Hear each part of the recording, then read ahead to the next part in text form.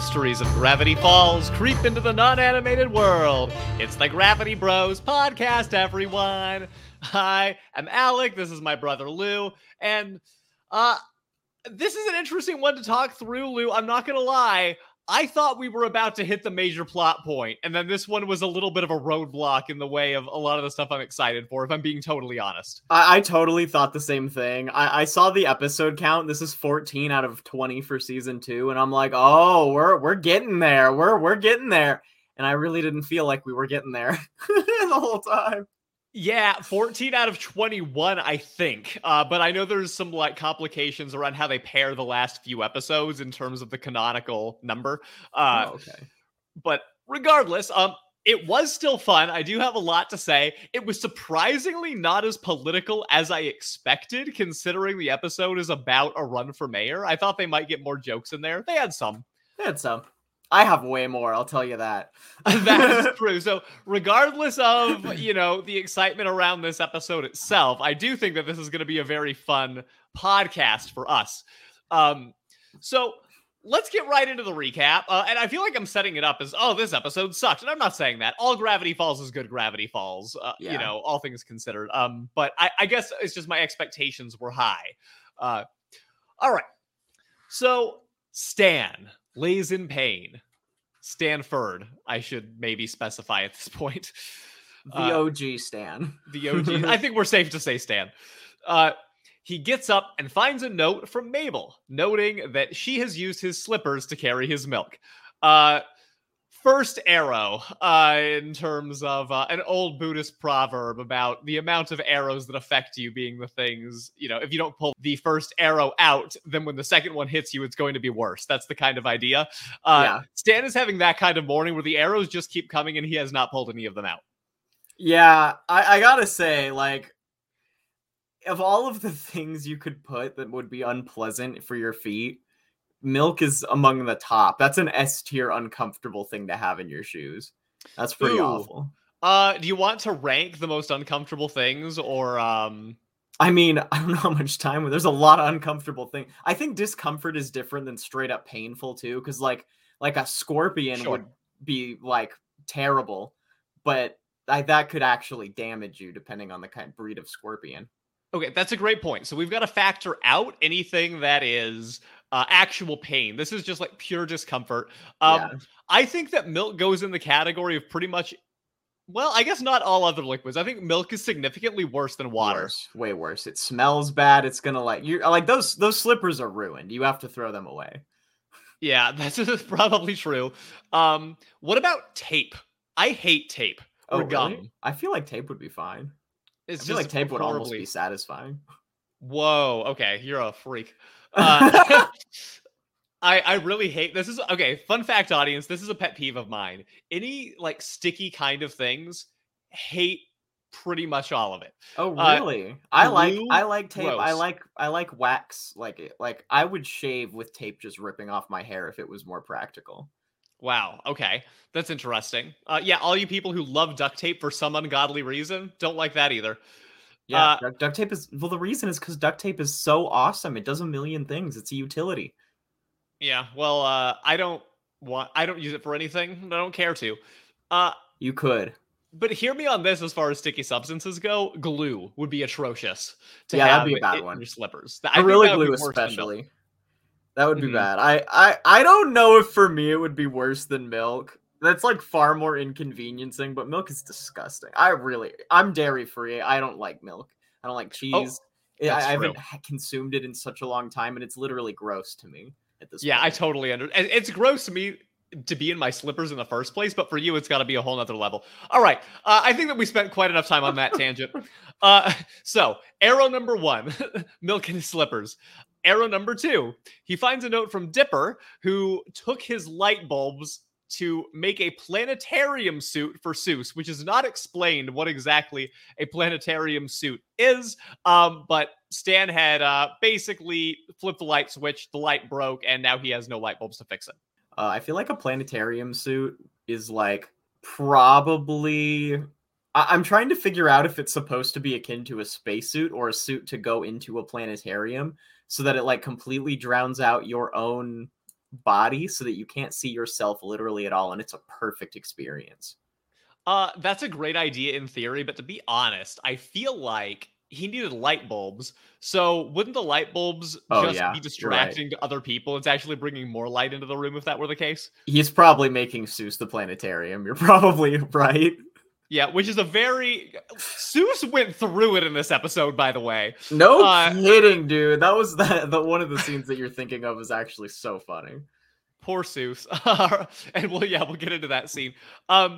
So anyway, Stan is like, great, now I gotta go to the store. So arrow number 3, he goes to the store to buy light bulbs. He's in line to purchase them. And teenagers, of course, your typical group of teenagers, Robbie, Tamri, all of them, start making fun of him. And it sucks to have teenagers make fun of you. So he decides, hey, listen, I was going to shoplift this, just so you know. More specifically, they called him old, which is more thematically relevant.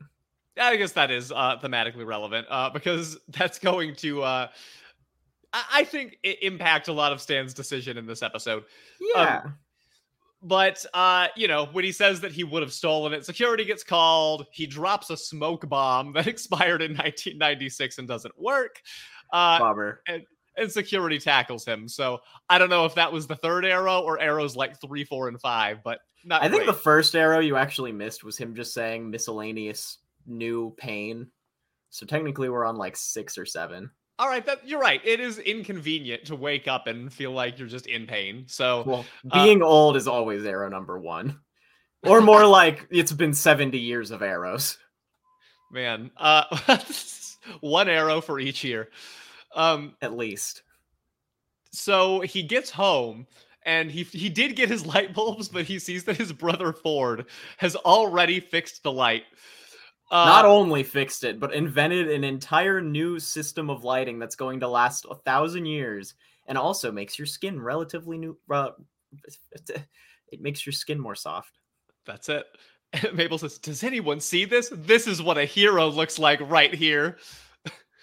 I love the Gravity Falls lines where they lay it on super thick like that. They do this a lot. Like it's a repeated pattern in the show.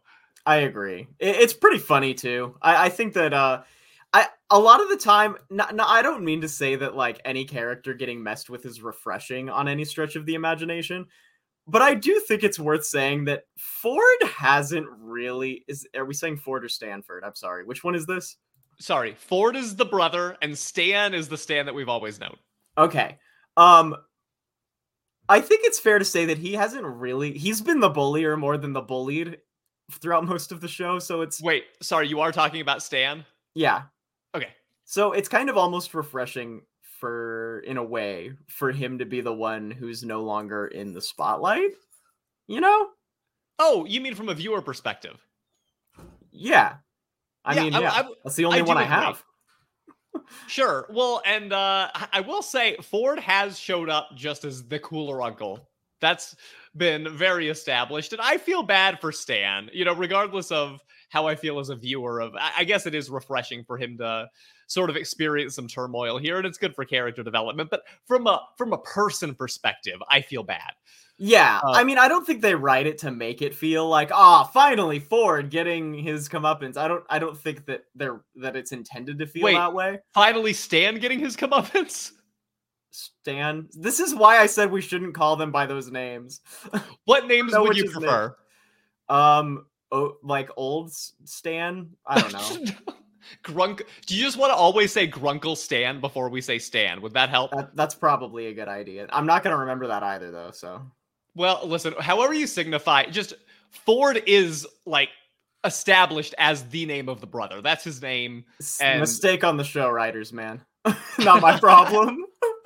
Yeah, showrunners, when you were thinking about podcasters and you made this show, you really dropped the ball there. Or fans in general talking about the show. Wait, so are you talking about Stan or Stanford? So I'm saying that I feel bad for Stan this episode, Grunkle Stan, who has this entire arc about him just, I guess in some ways maybe being too old, feeling like he doesn't know what he has to live for, things like that. Whereas Ford, I don't feel bad for at all. Except for the fact that he spends eternity in a place completely outside of his home. But at this present moment, he's doing great. He just invented a cool light bulb. I mean, Ford is kind of responsible sorry, Stan is solely responsible for completely ruining Ford's life, right? Yeah, I mean that is true. So I think that's worth feeling bad for. There's a lot of guilt that gets thrown around. At the end of the day, Ford is not in this episode very much. He has one very important plot point, and it's all about Grunkle Stan and his, dealing with.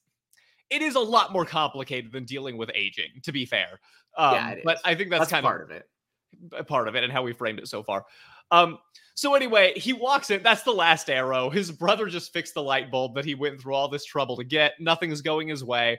He's like, well, listen, TV is reliable. So he sits down and we get breaking news in Gravity Falls. The mayor that we have seen in multiple episodes, including the Ghost Manor episode where they made fun of him being on the brink of death, he has died for real. Yeah, I didn't remember that happened, to be honest, and I definitely wrote like, oh, wait, what? This guy dies? That's kind of insane to me. Yeah, anytime he was going to a lot of times, but I didn't think they would. Death happens on a show that's technically TVY7, even if it does have mature themes like Gravity Falls does, it always is a bit of a double take. I think somehow they're just able to get away with it. It's like, it's fine. It's 97. It's age normative. Therefore, we don't have to, or we can keep it in the show. I guess so. And it was expected. That's true. He did say he had that awesome. Yeah, he had that awesome line before, like, the Grim Reaper? I didn't think I'd be seeing you yet. That's right. That's right. That's one of my favorite lines in the whole show. Yeah. So, and the Grim Reaper found him. So, we see the newscasters. A memorial statue is being carved in Gravity Falls. Yeah. There's an important montage of, the mayor helped put Lil Gideon behind bars. Just a quick way for us to remember that Lil Gideon is in jail. Also, they said specifically adult prison, which I found hilarious. That is true, because he is a child. Yeah, like, not juvie. He's in adult prison. They're making fun of the fact that they have thrown this child in jail, yeah. That's pretty funny. It is good. And the newscaster, though, she starts crying. It's like, the mayor, She says, it's just been so long since we've had real news. I'm so happy. That was also a fantastic joke. I knew that you were going to love that. Yeah. I thought that was so funny. I'm like, wow, they would. They would. Yeah, now listen, I'm not going to say the newscasters are the happy ones when tragedy strikes, but I do think that the news stations, like the people behind them, maybe get benefit from major, horrifying, tragic news stories. So I don't even get me started on that. That is, the fear-mongering journalism is real. This is why we like to put positivity into our content, because I'm tired of all of that crap online. I'm tired of it. You got me ranting. I'm tired of everybody capitalizing on the fear and misery of humanity. It's easy to do. It's cheap. So, is this a positive take or a negative take? I don't know. That's up for the audience to decide. Let's be positive by ranting. Yeah, it's positively negative. I love your rants, and the audience does too. Don't stop. Oh God. All right, so the other newscaster interrupts her crying to say, listen, a town hall will be held to discuss how we're going to replace the mayor. And that gives Grunkle Stan an idea. To run for mayor. And then we get our theme song.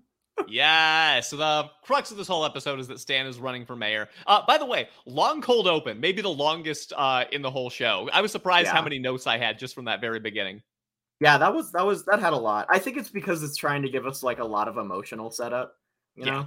And it does it. It does it well. It does. It needed the setup. So after the theme song rolls, we are in town hall, and the cops speak, telling the village we need to pick a new mayor for the first time in this century. A worthy candidate is anyone who can cast a shadow, count to 10, and throw their hat into a literal hula hoop looking ring. Now, that's to me just a funny joke on it could literally be anybody. We don't have standards.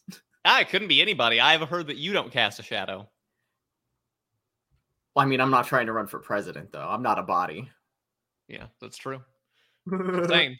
Or mayor, I guess. Also, I found it quite sus that the mayor position has a lifetime sentence in this city. Like, I'm sorry, do you not, like, work with Oregon law? I love how you said lifetime sentence. Oh. I don't even think that you intended it. That was not intentional. That was a genuine accident. And It's I mean true. I do too. There's no term limits. Yeah, that's what I meant. So lifetime achievement. Sure. The important thing here is that the very first candidate to put their hat in the literal ring is Bud Gleeful. That is Lil Gideon's father. Cringe. And so cringe. I hate like a it. true politician, he wants to make up for past transgressions by running for mayor. Like a true politician. I want to make up for my horrible thing by becoming a politician. Yeah, you're not wrong. You're calling that one. It's an incredible line, that was honestly. Pretty funny. It's subtle, but I was thinking to myself the whole time, I was like, that is pretty much how it works. All these things in my past, I'm just gonna sweep. Yeah, let me run for mayor to prove to you how all those things in the past don't matter. Toby, determined, who is the reporter of the town, asks Bud Gleeful, "Oh, well, are you still in contact with Lil Gideon?" And he's like, "That is a great question. You get half off a used car, and everybody in the whole place gets half off coupons for a used car." Question again, swept under the rug. He also becomes Oprah, which I feel like would have been commentary if it was written today, but I felt like at the time Oprah was still pretty popular. Well, and there was a period of time where people were really trying to push Oprah to run for president. I don't think it was the same timeline, but oh really? Random. I don't know. Yeah, there were some references. Like there was a "Yes, we stan" was one of the things that they said is his slogan, like his campaign slogan. Right. And I'm like, okay, that's definitely a reference to Obama's campaign from at the time, and you wouldn't know that if you weren't there. That's true, because that would have been either 2008 or. Yeah, I think that is first 2008. Gosh, okay, that's something I gotta fact check before people come for me. I certainly don't remember. You don't have to hold me accountable for it. It was 2008, and Gravity Falls was like 2012, 2013. So, but yes, and now I would just say "we stan," which is a totally different meaning than it would have been. What does that mean? Oh, like if you stan something. What does that mean? All right, no, this is good. This is young people speak for Lou. Basically, if you stan something, it means that you are like a super fan of it. You are like, I stan Gravity Falls. I love Gravity Falls. Okay. I love that this is the first time you've heard W Gravity Falls. Look, I'm going to be old for the rest of my life, and I'm just going to own it. I'm going to start hating what young people say now. Get it out of the way. Great, you can be just like Uncle Sam. Perfect. I stan this? That sounds like I tolerate it.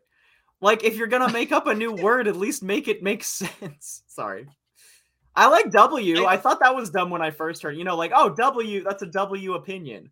Okay? Like, sure, you could just say win, but W, that's fine. It's way longer than win, hilariously. You know what I mean? At least when you're verbalizing it, that's true. Well, but now I'm wondering about all of the terminology that you have not heard. Oh, I'm so much of it. I don't watch social media. I just learned there was a Hot Ones interview that came out today on a figure that apparently is very controversial, who I've never heard the name of and don't even remember the name of off the top of my head. Wow. All right. Well, that's okay. Not everybody has to be tuned into the youth and pop culture. You're into some pop culture. I mean, I'm into the things that I like. I don't think it's healthy to just be generally. I know a lot of people think it's like a good trait if you're just generally aware of what's going on. I tend to think I tend to disagree. I think it's kind of an unhealthy thing. I don't know if it's good or bad. I think it's just different. It depends on how you deal with it. Yeah, I guess so. I feel like it's an unhealthy thing, but I won't die on that hill.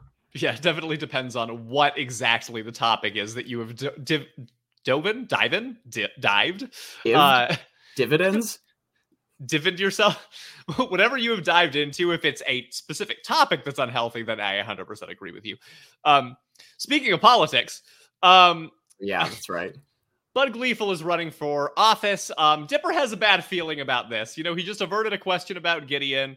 He's giving everybody coupons, which I will say 50% off a used car is like a gigantic discount. Actually, Dude, pretty I would good. Literally kill for that right now. I was so salty. I've never, we have our podcast where we talk about if we'd want to live in Gravity Falls. As of today, I would have, just for literally that. Just I wouldn't for this have voted moment. for him. I would not have voted for him, but I would have cashed in on that car. Nice. You just would have been, all you had to do was be in town hall. You didn't even I know. have to vote. That's a good point. I wouldn't have, at least for him. So, even though Dipper's feeling this, Seuss is like, oh, well, dude, we don't have a lot of good options around here. Everyone in town's a tad strange, except for that guy, Tad Strange. Can I just say, even though that was funny, and the Tad Strange, his character was read in a funny way, there was a real big part of me that was like, honestly, that was a really dumb joke. Yeah, that's the kind of joke I would make, honestly, just out of the blue. Like, yeah, Tad. Yeah, Tad Strange. It's a good dad joke, honestly. I don't hate it. I loved it. It is a dad joke. You I love it. Yeah, you're right. Not only did I love it, I really loved it. I thought this was hilarious. You would. You would. There's just the best part about it is when they flash over to him. He's just a normal guy, and he's like, "I love bread." So I love bread. Why is bread the thing that everybody associates with normal people? Well, I don't know if this is a youth term, but you know how, if somebody is like a boring white man, then they call them white bread. I think that comes from being white bread, as in a white person. Well, yes, but I'm saying that regardless of like where the meaning came from, that is Tad Strange. That's kind. He's a white bread boy. Yeah, he's white bread. So I don't know. That got me. All we do here is explain 2-second jokes in 20 seconds. Yeah, I know, right? Dipper thinks that it's a shame Ford isn't there because he would be the perfect mayor, which again is bothering Stan. So there is the theme of, oh, he's getting old, but there's also this theme of, oh my gosh, my brother looks like a hero to my kids and I don't. Yeah. Or my siblings' kids, technically. So he throws his fez in the ring. And this starts a little confrontation. Bud Gleeful calls him a 2-bit carnival barker. They start insulting each other. But Stan asks the crowd, are we just going to let this guy win because he said he wanted to run? How about a real election? And that resonates. Yeah, because we all know how well third-party candidates do in our elections. Well, at this time, there's only 2 candidates. I don't know if they have a party that they're running on, but hey, technically, in a way, a third party did win in this. So who am I to say? Well, maybe, and that's the thing too, because as soon as Stan says this, a bunch of other people throw hats in, and only one of those really has implications. But I don't know if maybe there was a primary that we missed and they cut out a lot of the other people, but we ended up with 3 to 4 candidates, which we'll get to. One thing that I know for dang sure is that it's definitely not that easy to run for election. There are lots of bars in place so that poor people can't run. Even in Gravity Falls, we find out that there was a major bar. So paperwork. Paperwork is the bar. That is probably the bar in many cases. Listen, it could get me under the right circumstances. Dude, I wouldn't fill it out. Bud Gleeful is bothered by Stan, clearly, and says Stan just made a powerful enemy. When he wins, Stan won't like the Gravity Falls he wakes up in. And then cops fire a literal cannon inside the building. If that's not America, man, I don't know what is. That just rings true. Gosh. They take some jabs at America in this, by the way, everybody. If you're not into that, this episode's not for you. They do. Again, I was expecting more. I bet that they had more that they wanted to get in there and didn't make the edit. That's my feeling. Sure that's true. I'm sure that they even self-regulated a little bit. Like, okay, guys, there's too many jokes that we could do for this. We need to chill the hell out. This is problematic. Do you want to know a wild fact that I learned from the Gravity Falls wiki? Absolutely. When this episode aired, Alex Hirsch had made a Twitter account, Stan for mayor. And I think it might have even said that, yes, we Stan was the name of the account or whatever. And this was back when, sorry, people, I'm going to get like lightly political just for a second, but it's very important because there's actual lore here. The Stan account only followed one account, and that was Donald Trump. And the reason the reason was at the time that he was a non-serious candidate, and it was supposed to be making fun of, oh, Stan is just like that, a non-serious candidate who obviously has no chance of winning. And obviously, history did not end up. Well, whether history agreed with the audience, I'll let you decide. But dude, the fact that literally the Illuminati sign is so flagrant in the show is going to make conspiracy theorists hearing that go absolutely bananas. I know. It is. That's something else, man. That's another level. Yeah, and sort of a side quest of that is that he also made a campaign video that included a song, and you can find that on the wiki if anybody's interested in checking it out. He made a campaign with the song? Yeah, like a little campaign song. Did you watch it? Unlisted. Yeah, it's an unlisted video, but you can still find it if you click on the link from the wiki. So, oh my god, that's so funny. Yeah, really good. Anyway, so Dipper and Mabel are skeptical about Stan running for mayor. You know, I think Dipper says he's an old man, he's not getting any younger, and I don't know who said that, actually. I don't think Dipper would have. No, that's his own words. Sorry, everyone. Yeah, that's his own words. Yeah, Stan said that, and he feels like his brother is going to get famous through research. So what does he have to show for his life? He wants crooked mayor on his tombstone instead of crooked grifter.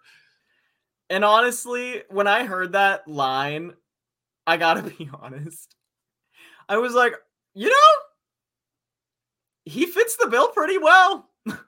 He does. In some ways, he's the perfect politician. Yeah, all he needs is someone else to write his speeches and he's set. Then he can do however he wants, just like a real politician. Dipper thinks Stan is not perfect for this. You know, I can tell because he's literally committing voter fraud right now as we see a quick scene of him stuffing ballot boxes. But Bud Gleeful is up to something, so we have to stop him. And Mabel agrees with this. She thinks Stan has kind of a charisma. How hard could it be to get him elected? Now, I actually did agree with that. I was like, yo, honestly, Stan is probably one of the most standout people, in this whole town. Like, I truly was surprised that the angle that they went was that he's so bad at this. I'm like, wow, I thought people preferred to have criminals as their politicians in this country. Yeah, I think this episode weirdly prophesized some things, and that's probably the most that I'm going to say about it. But we flash to the Mystery Shack, where a campaign team has been assembled. It includes Wendy, Seuss, Waddles, Grenda, and Candy. Honestly, doesn't matter that much because this is like the only scene that they actually show up in. Yeah. But Dipper tells them that Gravity Falls elections are based on two events. There's a Wednesday stump speech on an actual stump, and then there's the Friday debate where townsfolk throw birdseed at their favorite candidate, at which point a Freedom Eagle is released who will fly to the chosen candidate, bestow a birdly kiss, and announce them mayor. You know, just like democracy. I thought this was just a joke on how, like, there's just so many silly, frivolous traditions in our country in terms of, like, elections and stuff, but it could have just been a weird thing, too. I don't really know. Yeah, it also speaks to just Gravity Falls as a town. You know, it's the type of town where something like that would be the case. Absolutely. So the phone rings. Mabel asks Stan, are you ready for your first radio interview? Stan answers, and we see a bunch of townsfolk across Gravity Falls in different scenes, excitedly listening to the radio because they're just so excited about the politics and being able to elect their new mayor and just the thrill around that. How fun. Don't you love politics, Lou? Oh my God. People really do that. I'm not going to talk.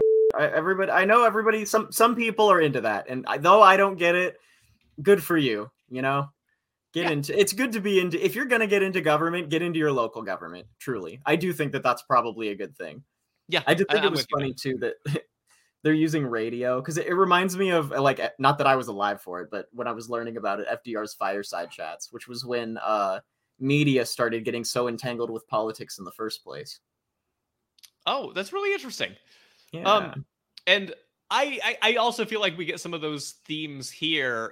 In some ways, it's interesting because Gravity Falls is a city or a town where there has not been a mayor elected in a very, very, very long time. So in some ways, it feels like they are way farther back. Like this is earlier politics. Even through the radio interview, You are sort of getting a flavor of like old, like small town America. Yeah, totally. And the very first question that gets asked by the interviewer, Toby, is, "Hey, Stan, how do you feel about the American flag?"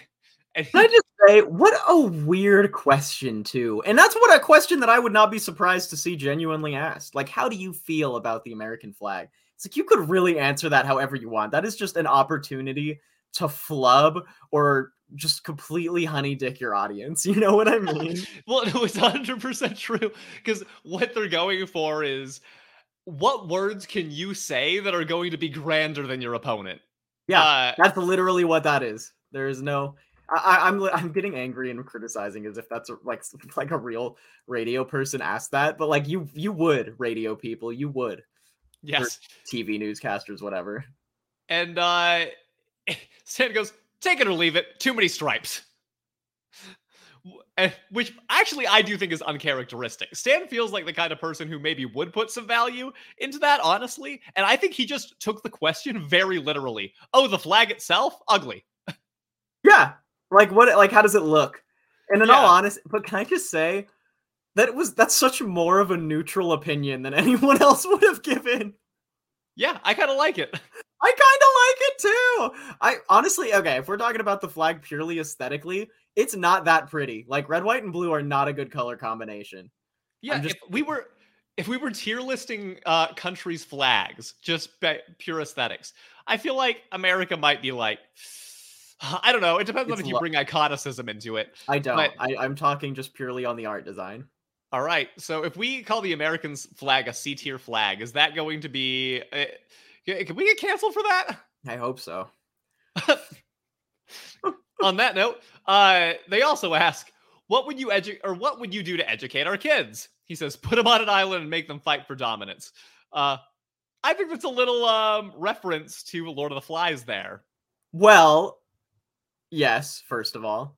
But in a weird way, I truthfully thought of Full Metal Alchemist Brotherhood, which I know you have not seen all the way through, and I don't want to spoil this for you, but I'm going to anyway, because there's a scene in it where the teacher of the two little alchemist boys puts them on an island with no food or water to fend for themselves for several days. Pretty much exactly what... Not to compete for dominance, though, just to learn about how the circle of life works and how your role in the universe works.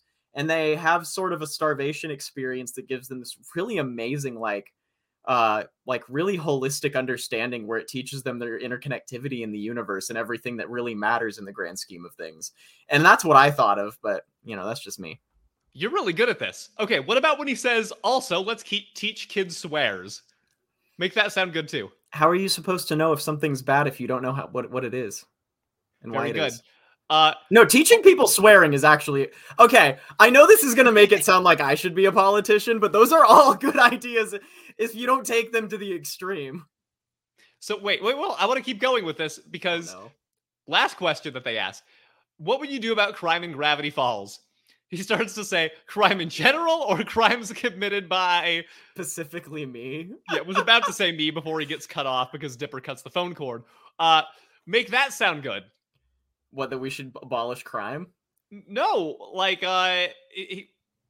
do you... Well, okay, to be fair, I guess Stan didn't give an answer, so we can't prop that one up. But I was just going to say that your answers to that, the way that you elaborated on all of them, you might be the campaign manager that Grunkle Stan needs, because Dipper and Mabel didn't want him... Like, they didn't want him to be himself. They just wanted to fabricate every answer. You could take his answers and turn them into something that people believe in. I mean, my answer for the crime thing is that the criminal justice system is absolutely ridiculous and is never a good idea, no matter what the crime is. We need to completely reevaluate how crime is punished in our society if we want to have any remote idea of even thinking that putting somebody in jail makes sense. Not in terms of, like, morality, but just in terms of, like, yeah, that makes sense. We should put all of the criminals in a giant warehouse with each other and take away all of their rights. Even though, like, most of these laws are pretty sus in the first place. Yeah, that makes sense. A lot of my problems with that stem from how easy it is for them to just completely get recycled back through.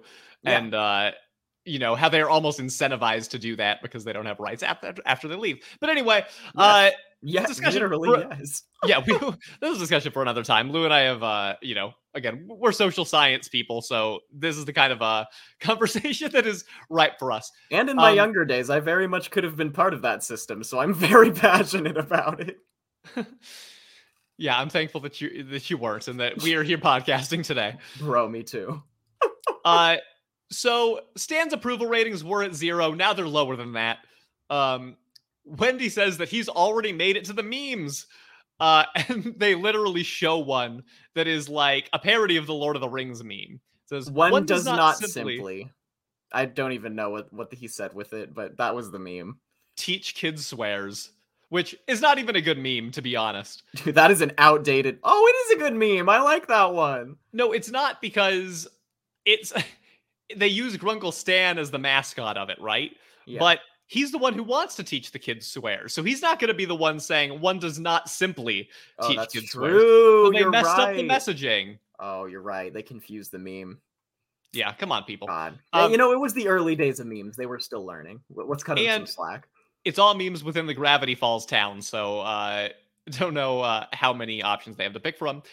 Mabel just says, hey, you need to learn to filter yourself a little bit. And Dipper's thinking, maybe you could just read our prepared remarks. But Stan says I only say words that come out of my brain. If my head says that baby's ugly, my mouth says, whoa, lady, you have got one ugly baby.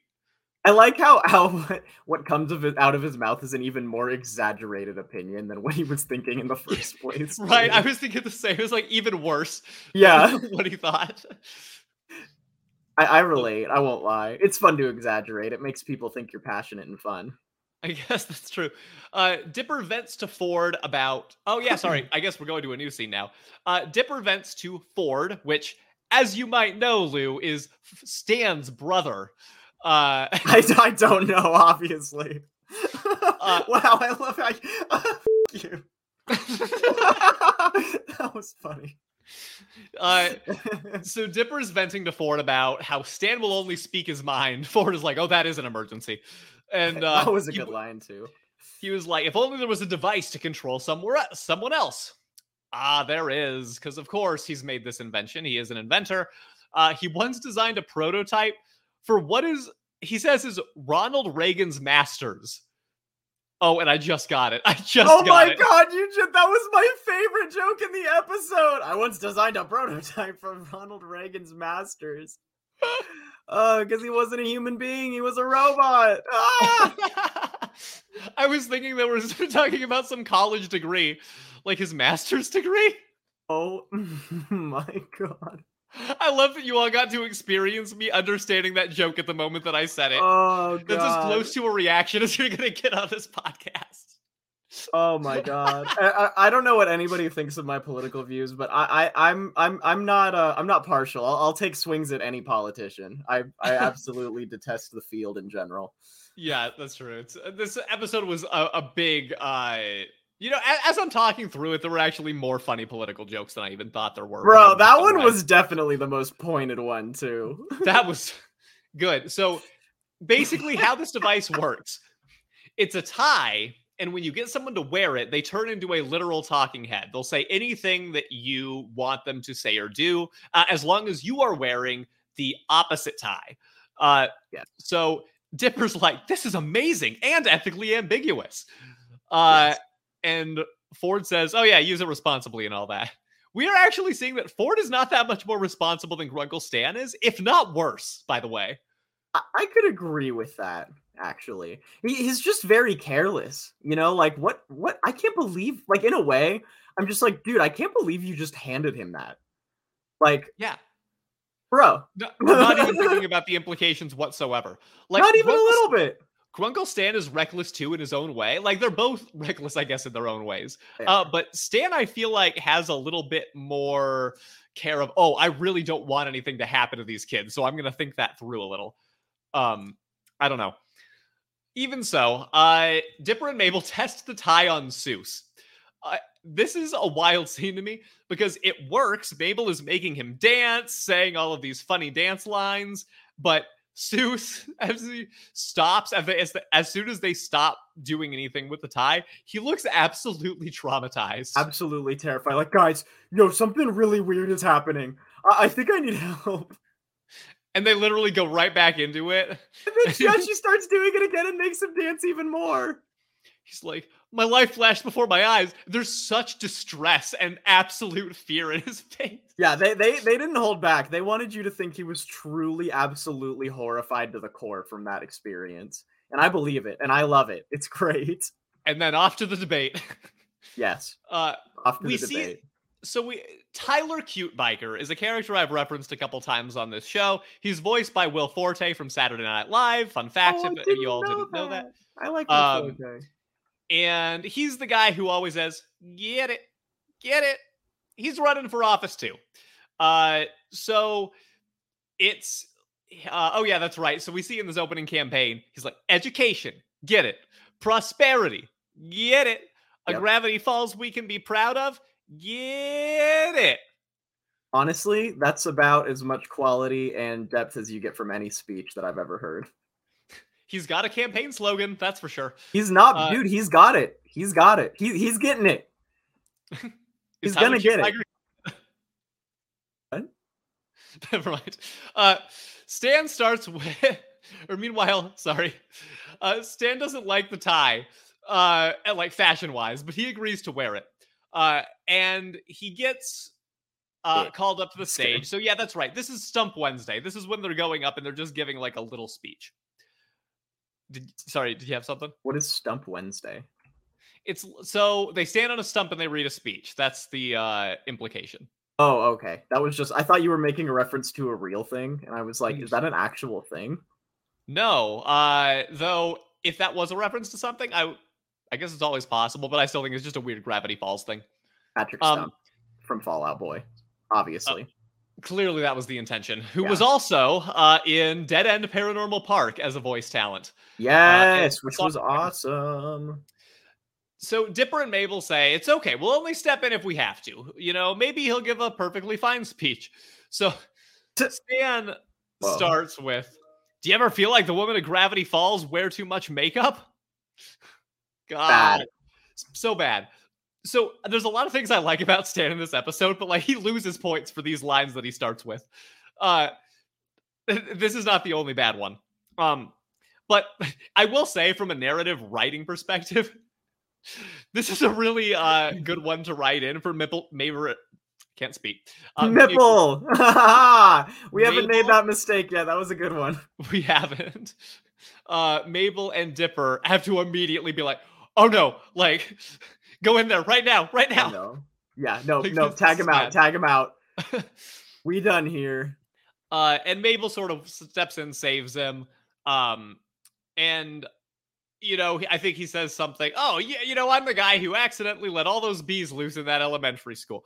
And between the two of them, they're sort of able to skew it. And he's like, America, freedom, or America, freedom. and honestly, that tell me that wouldn't work.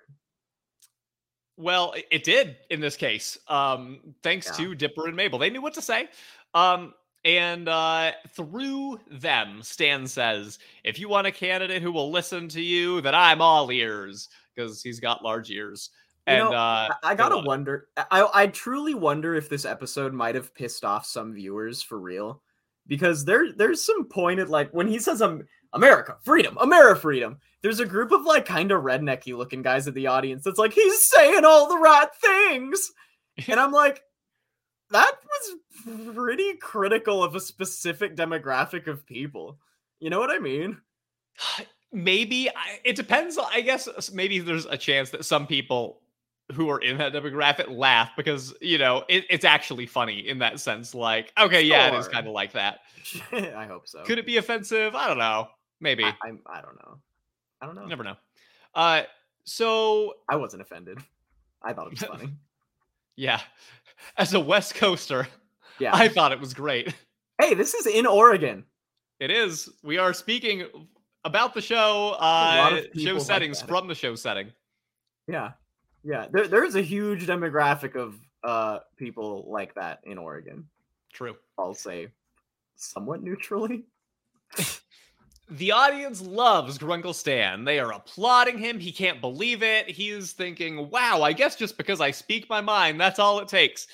So the reporter runs out, takes a picture, and everything seems to be going great. We do get a montage. He's doing well. And seems like Stan is the front runner, Lou. Hooray! I guess. We're all so happy.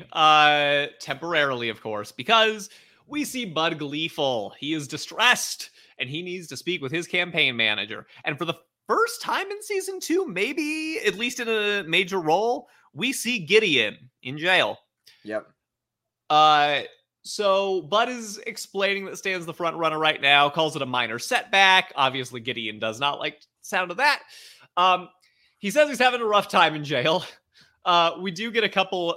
Go ahead. I know what you're thinking. I was gonna say he's not even having that rough of a time in jail, considering how horrible. They could have made some really nasty jokes for that, and instead he's kind of taking over the prison. He's made a bunch of friends, and even his friends in the background who look like these really big, like really like aggressive men are like, "Hey Gideon, you want to come to the like friendship knot ceremony we're doing later tonight?" And he's like, "Not now, on a call." I did love that sequence. I did too. I thought that was really sweet. So Gideon says, we are not going to let the Pines get their way again. And Bud feels like, well, Stan's doing great in the polls. It's almost like magic. Speaking of magic, Gideon pulls... Dun, dun, dun. Gideon pulls out a torn page from Journal 2 on possession. Is that in the journal? Are we going to talk about that today? It is not, because it's in Journal 2. But we will talk about it as an entry to Journal 4, perhaps, to bring it into the real world. I love it. Now, Bud does not like this, obviously, but it's too late. Gideon says his dad needs a more open mind. And he starts possessing him, basically. He possesses him through the camera. Nice. And now, basically, Gideon, in his father's body, is the real one running for mayor.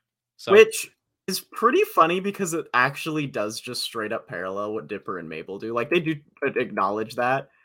But the fact that that's a thing, I don't know, Dipper and Mabel. Like, I don't know you guys. You know what I mean? Yeah. It's messed up. I'm excited to talk that through at the end, too. So Stan walks into town, and I will say this about Stan. We're in a new scene now. He's got new clothes. He's looking really confident, and the townsfolk are loving the confidence. And I think that goes a genuinely long way. Like, a big part of the reason that he is able to build momentum off the success is just because of the way he carries himself. I feel like that's a good life lesson. Just wanted to say that. I also love the music that they were playing when he was walking around, like that 70s kind of like funk music. Really good. It was really good. So he goes to the diner. Everybody's chanting for him. Lazy Susan brings him pancakes. And Stan is feeling like, I could debate naked and still win, which is not far off from something that a very real presidential candidate and maybe president said. Really? Yeah, but everybody, I'm uninformed in these things. I try to keep my mind pure of filth. Yeah, and I will say that the Stan quote predated the real quote, I think. Actually, yeah, I'm 99% sure it did. So Mabel and Dipper tell him, you should really wear your suit and tie. And he does not want to. He's like, I don't need that. He's feeling himself. He's feeling his oats, as the kids say. Do they say that? Is that also the lingo? I don't know if it came from the kids, but it is a real saying. Feeling your oats. I like it. So basically, Stan is starting to give attitude to Dipper and Mabel, and Dipper, being his Dipper self, just gets mad and bites right back at him and says, the only reason you're doing well in the polls is because of our words, and admits that they controlled his mind, which obviously he does not take well. Obviously, right? But low-key, I totally would have done the same thing. You cocky, you're not even smart. You know what I mean? Like, I totally would have done exactly what Dipper did. I would have just raged, been like, bro, you don't know what you're doing. Stop pretending like you know what you're doing and listen to somebody. You know what I mean? Yeah. I would not have. I would have probably kept my cool, but I also want to believe that I would not have unethically mind controlled someone in the first place. So who's to know? I would have know? never tried my hand in politics in the first place. That's another good point. So between the two of us, we would have never been in this situation. But True. Dipper and Mabel say they need a new candidate fast, someone digestible, an empty piece of clay we can mold. Poor Seuss. Bro. He's... Do they even do anything with Seuss? I feel like he doesn't even end up having a speech or anything. That's a really good point. They literally just, like, bring him there so that they can be in the scene, almost. Yeah!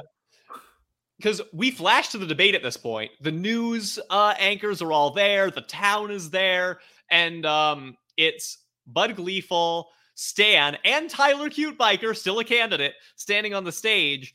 And at that moment, they do bring Seuss up. And I think part of the reason that they go with this choice is because Stan immediately sees Dipper and Mabel. He immediately realizes, wow, a betrayal. Like, I think it's for the emotional hit of, dang, they not only do they not believe in me, but they feel strongly enough that they have to sabotage me. You're not sure? Yeah, I guess so. I guess that makes sense. Because you're right, Seuss doesn't really do much else. He is just there. I think, well, I guess the one thing that we get, the debate starts, and Wendy's dad comes up, asks candidates for their opinion on axes or taxes, as he corrects himself. And Stan says, oh, they're the worst. We should stimulate the economy by waging wars on other cities.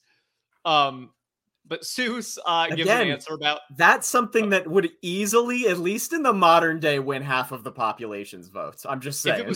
If it was framed correctly, maybe. That's literally how we actually have stimulated our economy historically so many times. That actually is so true. That is a real thing that people actually do. Yeah, wars have historically, in some cases, been good for the economy. Not every time. That might be happening right now.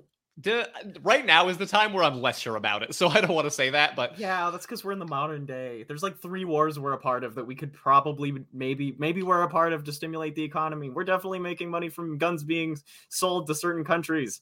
Rawr. Yeah, World War II did famously stimulate the economy. But regardless, Seuss gives an answer about a kitten in every pot, and that's the point where there's a little bit of Seuss here, because we see a tug where he starts talking as Dipper and as Mabel, because they're like handing the tie back and forth. They're arguing. So you can just see this guy on stage having an internal conflict, like essentially talking to himself. So maybe it's a little bit also to just show that Dipper and Mabel aren't on the same page there. I don't know. I guess that's a very light plot. I think that could just be a character thing too, because Dipper and Mabel are at odds a lot of the time when they end up doing stuff. Just because, like, they even if they agree, they have a different way of doing things. You feel me? Yeah, that's true. Bud Gleeful responds. Let me clarify. At this point, Bud Gleeful is Gideon. He says, "Hey, the candidates are dancing around the issues. I'll sing around them instead." And he sings a song. So the audience starts throwing birdseed in the bucket. And by the way, let me remind everybody that birdseed is the mechanism of how a mayor is going to be chosen. Whoever gets the most birdseed that the eagle goes to kiss. It's not about votes. It's not about votes.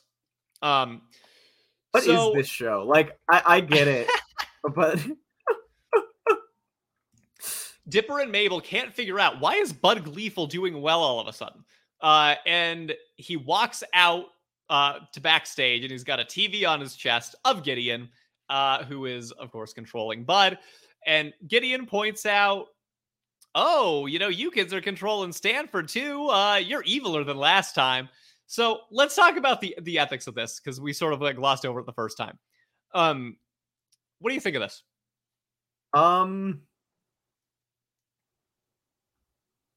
Actually, I think that this brings up a good point in politics, believe it or not. Like, actually, maybe even in terms of empathizing with politicians, right? Yeah. If your competition is going to use it and you need to win, then essentially it's... Well, what else are you going to do? So, can I clarify? Are you making a point about brainwashing, or are you just making a point of whatever you need to do to win, you'll do it? Yeah, pretty much. Wait, so both? This the latter. Like Okay. whatever you need to, like, in terms of like underhanded tactics, evil, so to speak, employing evil for good means, right? Okay, Because sure. the difference here would be that they're saying they're employing evil for good means versus Gideon, who's employing evil for evil means. And do you Right? think that's a fair point? I mean, I don't know. I think it could be. Potentially. It's a tough one. I think that is a tough one. I want to say, like, obviously we all want to say no, but like, okay, so here's an example, right? Steroids in sports. I think it's like the top 10 world record. This was when I was in high school. This might be an outdated statistic, but like the top 10 when I was in high school, the top 10 world record, like, distance bike racing records were all with steroids, right? Yeah, And doping. at least in cross country, blood doping, which is like super difficult to prove if you're doing it. Blood doping is when you take blood out of your system, refrigerate it so that its oxygen levels rise, and then put it back in yourself before an event, right? Yep. And it makes it a lot easier to win because you just have more oxygen to work with, right? And a lot of people are like, oh, just ban all these tactics for sports because there are some people that don't want to use it. But the thing is, like, if all of your competition is going to use it and you're simply going to lose if you don't, I don't think it's bad for you to do it. I don't think that we should morally judge our athletes because they're doing what literally what the social standard has dictated is needed to win. So I think this is complicated, and you and I have talked about this before. I don't have the same thoughts exactly. I think it depends on the stakes. I sort of understand it from this political perspective of, oh, they are trying to stop a literal evil child from taking over the town of Gravity Falls and potentially like killing everybody. That's a good point. It's about money at the end of the day. So I feel like it is fair for sporting events to set parameters, regardless of what those parameters are, that keep the sport within what the expectation is. Now, if they were going to set parameters that said this is not cheating, that's one thing. But for as long as those rules exist, I don't personally agree with players taking advantage of the system. I understand if they see other people doing it, but in theory, those people should get caught if the organization is setting up the parameters in a proper way. Well, but they don't. That's why that's the stand. That's why we're not talking about what ifs here. We're talking about reality, right? They did eventually, though, remember? Because that's how we knew that the top 10 were all guilty of it, based on the biking record. Sure, but that's assuming that not the next 20 all were too, and they just didn't get caught. I see your point. Like, if everyone in the top 10 did it, what's to make you think that number 11 is suddenly innocent? Sure, but I still feel the same way about it, where if people want to cheat for money, then, again, there's a strong chance they'll get caught, lose their reputation. There's a lot of risks that they're taking that make it not worth the risk, in my opinion. But then what's the point of then why do we ban it in the first place? That's what we got to ask ourselves, right? I would say, depending on what it is, it could be largely for health reasons. Like, steroids aren't really good for people to take most of the time. Okay, good point, right? Yeah. This is a problem with the capitalist nature. This is the thing. It always comes down to the money, right? Yeah. Like, the problem is that we are training our top tier athletes to physically abuse themselves in order to be the best. And even if you take drugs out of the picture, they're still physically abusing themselves to be the best. Like, Usain Bolt is not healthy. Pushing your body that hard and that far that constantly is simply not good for you. You know what I mean? Okay, I think that's a reasonable point, but I still think that adding that into the equation is something that it's no longer a point where, there's no way that enough people are going to agree to that, where they're just all going to suddenly start doing it.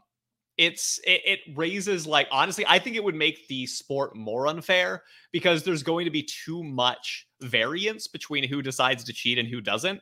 And then it essentially takes out like I say, if people are going to cheat, at least make it difficult on them. At least make it to where they have to take that risk, that they have to know that they might get publicly shamed for it, that they Isn't that unfair to everybody who doesn't cheat because they have no shot?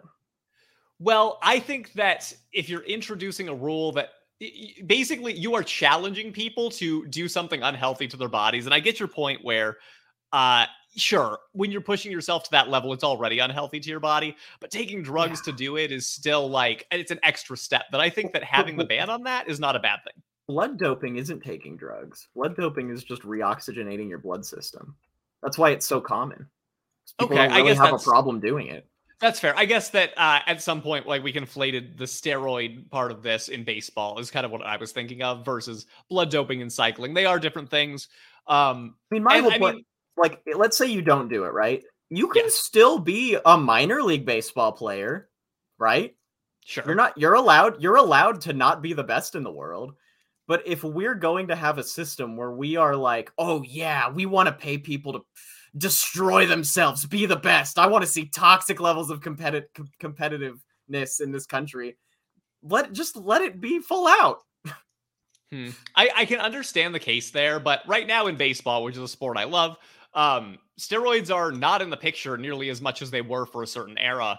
I would want to ask people who actually do the sport if that's true, because when I ran cross country in college and found out that blood doping was like so common that if you don't do it, there's pretty much no point in you trying to be a professional.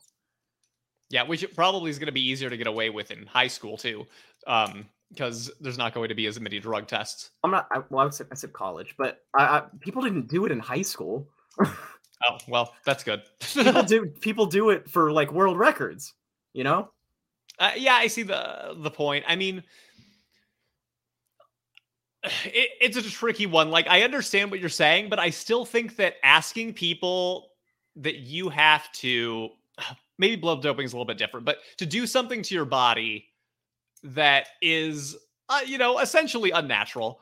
Don't give me the naturalism fallacy. Come on.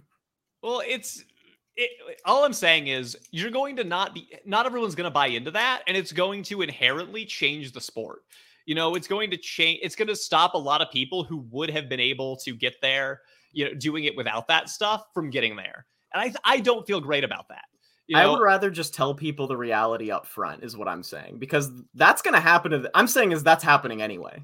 It's people are going to train their whole lives and invest their sense of self-worth in being the best, and then realize everyone at the top is cheating, and then they'll be like, wow, I just spent 10 years of my life training for something that now I don't want to be a part of, versus you can just know before you do all that okay, I'll have to blood dope or do steroids when I get to that level, and I should know that ahead of time, Man, it's still not something that I'm exactly on the same page with you on, but I think it's a really interesting discussion. I'm interested. I don't know, as long as we're paying our athletes millions of dollars, it's gonna happen. Yeah, but then you're even further incentivizing tons of people who might not even make it to just like take steroids. And I don't know about that either. Like, because the stakes of millions of dollars are a lot. At least right now, what you have to do is like a lot of, I'd say you have to work harder for it than if you introduce things like blood doping or steroids. Dude, no way. That I completely disagree, man. Taking a drug does not make you a superhuman. You still have to train your ass off. That's true. Like, I think it's not. I gotta be honest. I don't even think it's fair that people who were blood doping and stuff got their stuff taken away. Because, like, I could tell you, I was in cross country. I could have blood doped, and I promise you, I would have not won races still, because those people were simply better than me. Yeah, I understand that too. It's still something that. I will also say this. I am not familiar with all of the consequences from like a health perspective of any of those things. So I think to not factor that in, it's not something I wouldn't be comfortable leaping to any conclusions without better understanding how those mechanisms work. But now we've had a conversation about it, so everyone has a lot of food for thought. They do have a lot of food for thought. So it's an interesting topic. But yes, for as long as the rules are there, I'm strongly against people abusing any systems in sports. Just so everybody knows, this is not me trying to absolutely defend like cheating and drug use in sports. It's trying to say that we should not be monetizing things like this, and that our whole system of capitalism is broken. That's always what my point is. Yeah, well, I see that that's true. But at the end of the day, we're going to be monetizing it more if those things are normalized. If we say yes, it's part of the sport. You're monetizing those Well, things more, in my sure, opinion. but I mean, you're just sure, but what monetizing it to that level does is pretty much say you should definitely do this, but we'll be really mad at you if you do. Well, that's all. That's That already the case in a way. that's what I'm saying. That's why it's problematic. Either, make it so that our goal isn't just being super rich and redistribute the wealth so that our entire system of the economy is completely different, or just be honest with people and be like, yeah, like sports are literally entertainment at the cost of human life. I think it's just much easier to enforce drug tests. And It's just just a to simpler not ban, solution. dude. No, it's not. It's especially not for blood doping. It's just easier to let people do what they want to do. I mean, if we're It's talking pure ease, you just don't have having no rules is the Having no easiest thing to rules is do. more easy. Yes, okay, I see the point there, but I think that just enforcing the rules that are already there is a much less sticky situation. And the rules are there. It's everybody knows what they are, so just introduce mechanisms to follow them. And if you're going to change it, then that's one thing, but the rules should That's, be there. I mean, I don't know, man. There's a lot of, I mean, the rules are there and the enforcements are kind of there, but They people are, still yeah. And do it all the again, time. if my peers are following the rules, then I have a responsibility to follow the rules myself. And That's if how they're I'll always. not following the rules, because you're talking about your peers, not the rule setters, right? Well, sure. But the And all point of that I'm your making is there's a lot of people that are not cheating, tons of people that are not cheating. And, if they're not cheating, then anybody who decides to is sort of holding up a middle finger to them. And, I don't know. I think we'd have to look at the best of the best and who's actually cheating to really know. yeah, that may be the case. I mean, there's cheating in all sports. There's cheating in video games. There's cheating Oh in yeah, pickleball. People find ways to try to get an advantage, and then when those ways are found out, then mechanisms are addressed to try to stop people from cheating, or they decide, okay, that's part of the game now, yeah. and that's fine. Drug I'm use just isn't saying, drug use isn't banned in the esports that I follow. Because most competitors have an opinion that it doesn't even help you in the first place. yeah, that's Which interesting. But that's again, kind it's of more what dependent. I'm saying. Like I think It, that if you're good, there's like if you're good in your training, Mhm. drugs shouldn't give you that much of an edge anyway. Maybe the difference between like first and second, a uh, placement or two, but not yeah, it shouldn't change the game for you, you know? yeah. I mean, that may or may not be the case. I guess it probably is very dependent on what the sport is or what the esport is. Yeah. But anyway, I think we spent a lot of time on that one, so we'll probably get back to the episode. That was a good rant. I liked that. Everybody Um, let us know in the Discord what you think about this topic. yes. So Gideon's there, little conversation about was this ethical, was it not? And basically at this moment, Bud or Gideon grab Dipper and Mabel, take them up an elevator to this big mountain that's being constructed of the mayor, former mayor, and tie them to literal dynamite, Looney Tunes style. Yeah. Gideon says that he'll spare Mabel if he agrees to be his, and that's gross as she rejects. When the mountains weird time for a pass. Yeah, very weird Just time. saying. When the mountain's construction is complete, it will activate the dynamite. Meanwhile, Stan is debating and calling the Statue of Liberty the hottest landmark, which, again, he just can't stop himself. Now, if we're talking about real debates, fam, that Yeah. one is the one that get the most heated. Am I right? The audience is booing him. He's doing bad, and he's realizing his kids were kind of right. Which, again, questionable. I don't know if you're right to mind control Stan here. Well, I think he means more that they were right, that he should have listened to them and not been bullish on like his tactics, and was, he should have been more of a politician to be a politician. Yeah, that is true. So the kids back up in the mountain are able to like sit on the chair that they're tied to and sort of like push it forward to get themselves out of the nostril that's been built in this mayor structure. It's pretty funny. Yeah, it was good. And they're tied to a rope, so now they're just hanging there.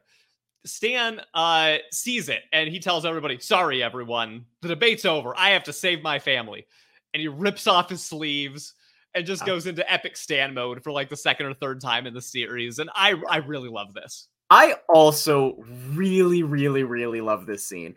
Mostly because politicians, we all just want to see you actually be good people. Is it really that hard for us to ask? You know Yeah. what I mean? Like, just save people. Stop. God damn it. Come on.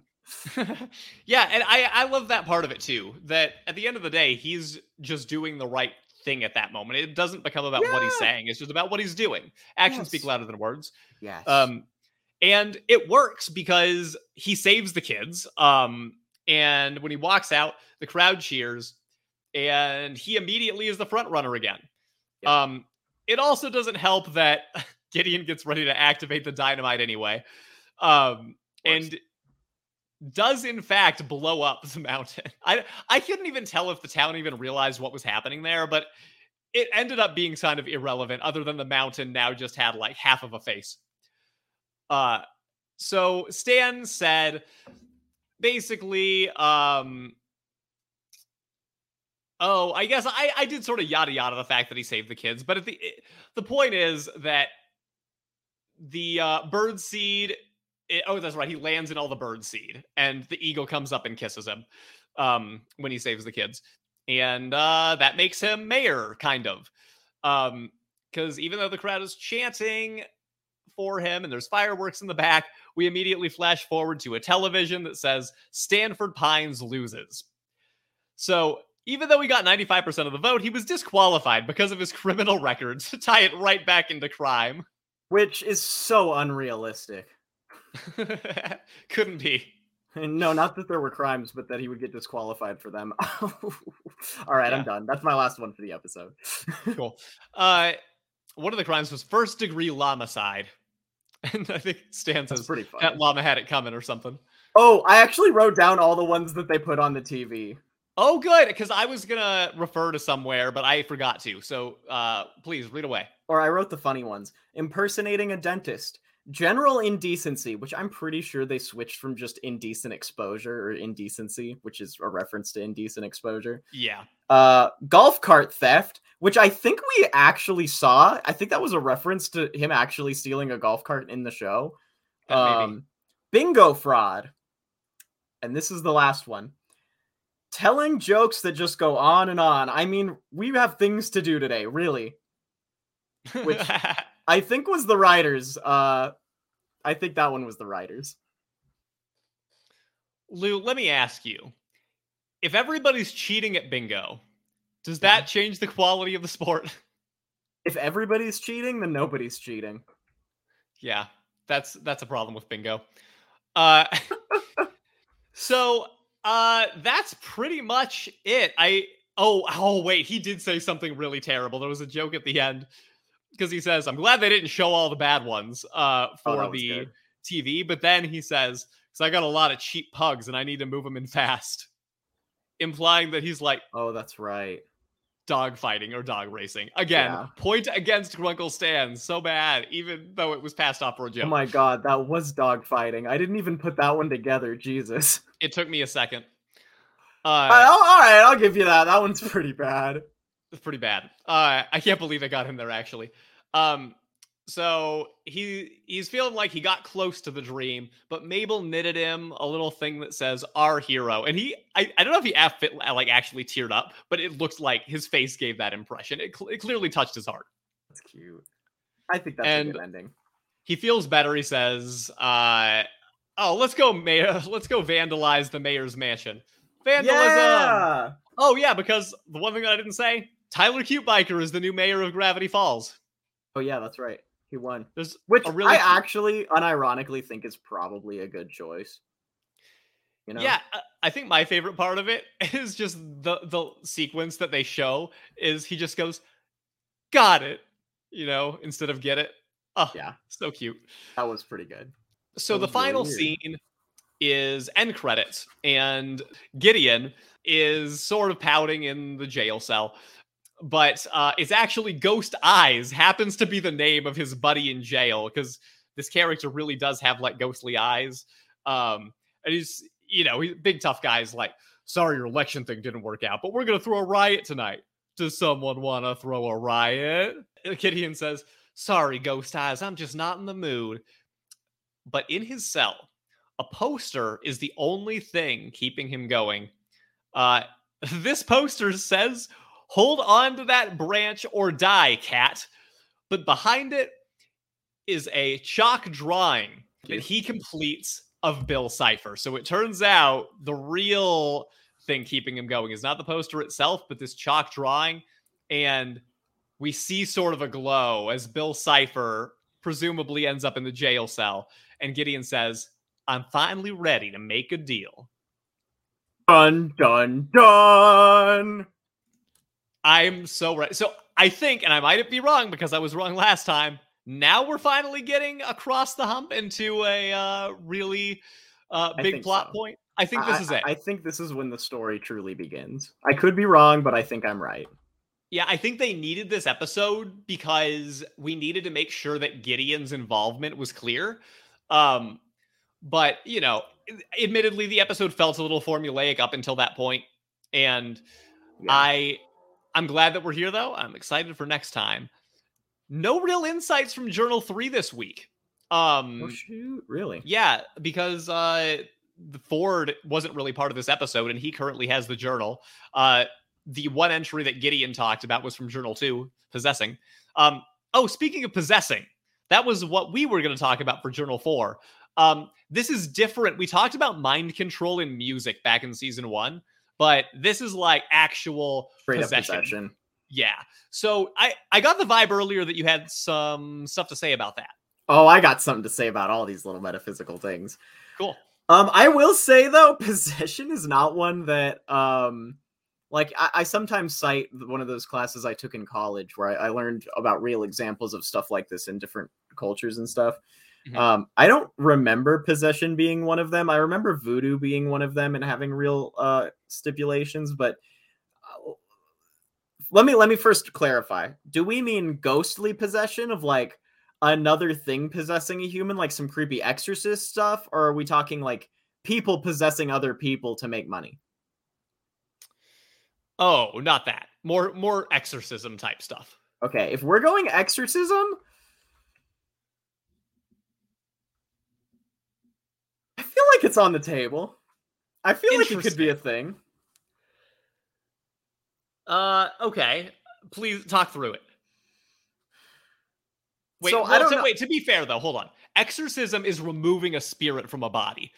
So I guess just to clarify, we're talking about, sure, I guess exorcism could be a thing. It would go hand in hand, but more so, could the possession even happen in the first place in order to be exorcised? Yeah. And I mean, look, there are examples of exorcisms having been done. A lot of times exorcisms that are done aren't actually for possessions, though. They're just for like spirit stuff, you know, like curses. There's other kinds of exorcism that are other than just strictly getting a possessed thing out of you. And there's also theoretically different levels of possession. Like there's like, I have no sense of will, my consciousness is gone possession. And then there's a demon that's inside of me and it's been messing with my life and behavior levels of possession, but I still feel like myself. Okay. And there's like a spectrum. No, both of those are on the table, I think, in terms of what you're thinking. Do you feel like one is especially more likely than the other? I mean, I feel like if any of it could happen, I don't see what the limits could be in my limited perspective. Okay, so we talked about ghosts, right? Yeah. If there is a world, which I think there is, where there could be, you know, beings far outside of our understanding on another dimension of existence that potentially parallels or is right underneath ours or whatever, then I don't see why there's not a chance that some of those beings with a certain amount of abilities given to them at their birth, whatever their natural circumstances are, could puppet our bodies the way that our consciousness is sort of puppeting it in the first place. Okay. I think by that logic, that makes some sense. It's another one of those things where if that something like that were real, it would more just be that the science hasn't discovered it yet. Oh, totally.